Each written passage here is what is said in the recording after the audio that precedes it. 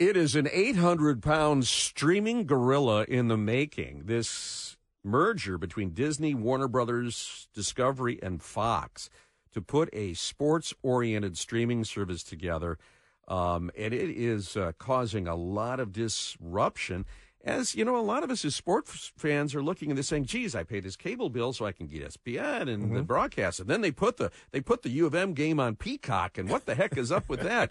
Right. All this disruption, where will it lead? Well, it's going to be even more disruptive. We bring in Tim Baysinger, the media reporter for Axios and co-author of Media Deals newsletter. Good morning, Tim. Hey, guys. How are you? So there's a group called Fubo, which is one of the bigger sports-oriented streaming services. They've got, what is it, an antitrust lawsuit saying that this just consolidates far too much media heft into one company?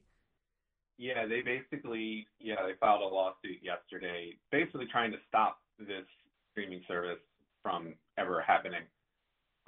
They're basically, their main argument is that this streaming service, whatever you want to call it, kind of a skinny bundle of, some of these sports-oriented networks it's something that Fubo TV and a lot of other distributors have honestly sought to create, is that they've wanted the ability to offer, their customers who just want all the sports networks, they wanted the ability to offer that as like a bundle, like a kind of a small bundle for some of their customers, and they've been stopped at every time from these same three companies that are now offering the exact kind of product that they wanted to offer for years.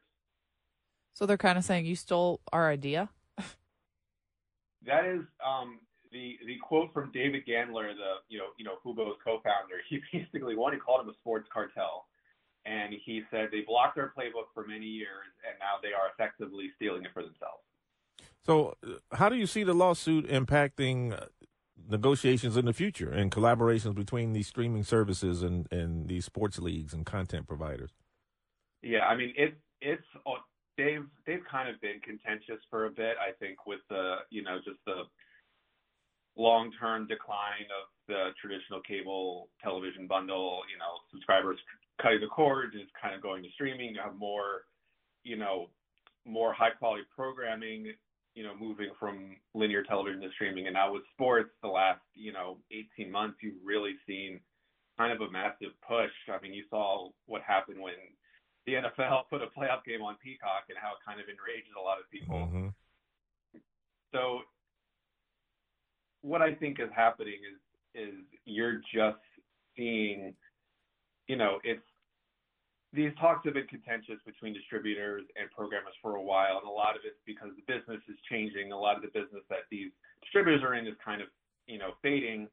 And so I think a lot of it is just sort of rethinking how these deals even work. And the short answer is what Disney and Warner Brothers and Fox are doing with this, planned streaming service is probably not going to help their relationship with any of these distributors. Yeah. So if I'm a consumer and I'm sitting out there and I'm saying, look, with this cable bill, I know that, there's a pretty large percentage of that cable bill that goes to sports, which, people, subscribers like my mother, they don't need that, but they can't get an a la carte plan. What if this media giant is made for sports streaming, what will that do as a sports fan? How much will that raise my bill? Because now I still want ESPN, so I'm going to sign up for Comcast, but I'm going to have to go over here and, get Peacock. But is it even a given that this happens? Well, I guess that's the other question. I mean, that gets into the SEC right, and antitrust actions. But, Tim, I mean, what will this mean for the consumer?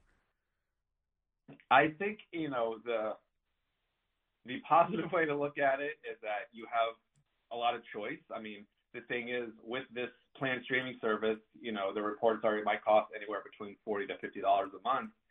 It doesn't include Paramount. It doesn't include, Comcast, which means no NBC. So there's two of the other major sports networks are not part of this.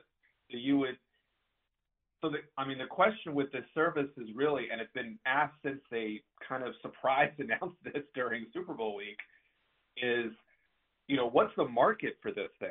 Because, I'm a huge sports fan, but I like all my sports networks. I have YouTube TV, I don't know if I would drop that to get this new thing and then get Paramount Plus on the side and then Peacock on the side.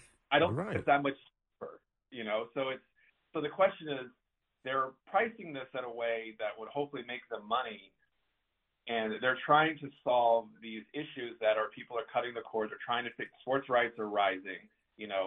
The NBA deal that's going to, be made later this year, it's going to cost, ESPN and Warner's, renew. It's going to cost them more money. So they're trying to find a way to make more money off of, TV subscribers and doing it all these kind of different ways of different types of bundles. But I think with this, the one main thing from a business perspective that's kind of working against this planned streaming venture is just who is it really serving? It's, if you want to get all your sports, you're not really, I don't know if you're saving money by dropping your TV subscription and getting this and then all the other add-ons you have to get to make up for all the networks you're already getting. Mm-hmm. Right, because the biggest show on television is Sunday Night Football, and that's NBC, and that's not included here. So then if you're a really big sports fan, you want NBC. I see what you're saying. Yeah. It's interesting that three rivals are kind of trying to work together. It's very similar to what happened when Hulu first started. It was this kind of same idea. You had a bunch of media companies combining to put their broadcast TV shows on this streaming service. But the governance issues and how these companies work together, it kind of ends up hampering, kind of real innovation with the business. And that's what Hulu is now, it's going to be wholly owned by Disney. Really quickly, Tim, 13% of subscribers here in the state of Michigan have cut the cord, by the way. That story came down yesterday. But the other one is Walmart is not only going to be a retailer of TVs, they're going to be making TVs. Yeah, they that's interesting, because I think Walmart, I believe, had their the same way that Best Buy does. They have their house brand, but now they're obviously going to be much more focused on selling Vizios.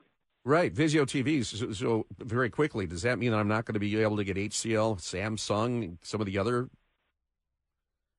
I think they still have to sell those, because that would, they run afoul of other antitrust and competitive issues. Okay. But they're obviously going to probably give you better deals on a Vizio TV. Good enough. It's called Media Deals. You'll find it on Axios. Tim Baysinger, thank you.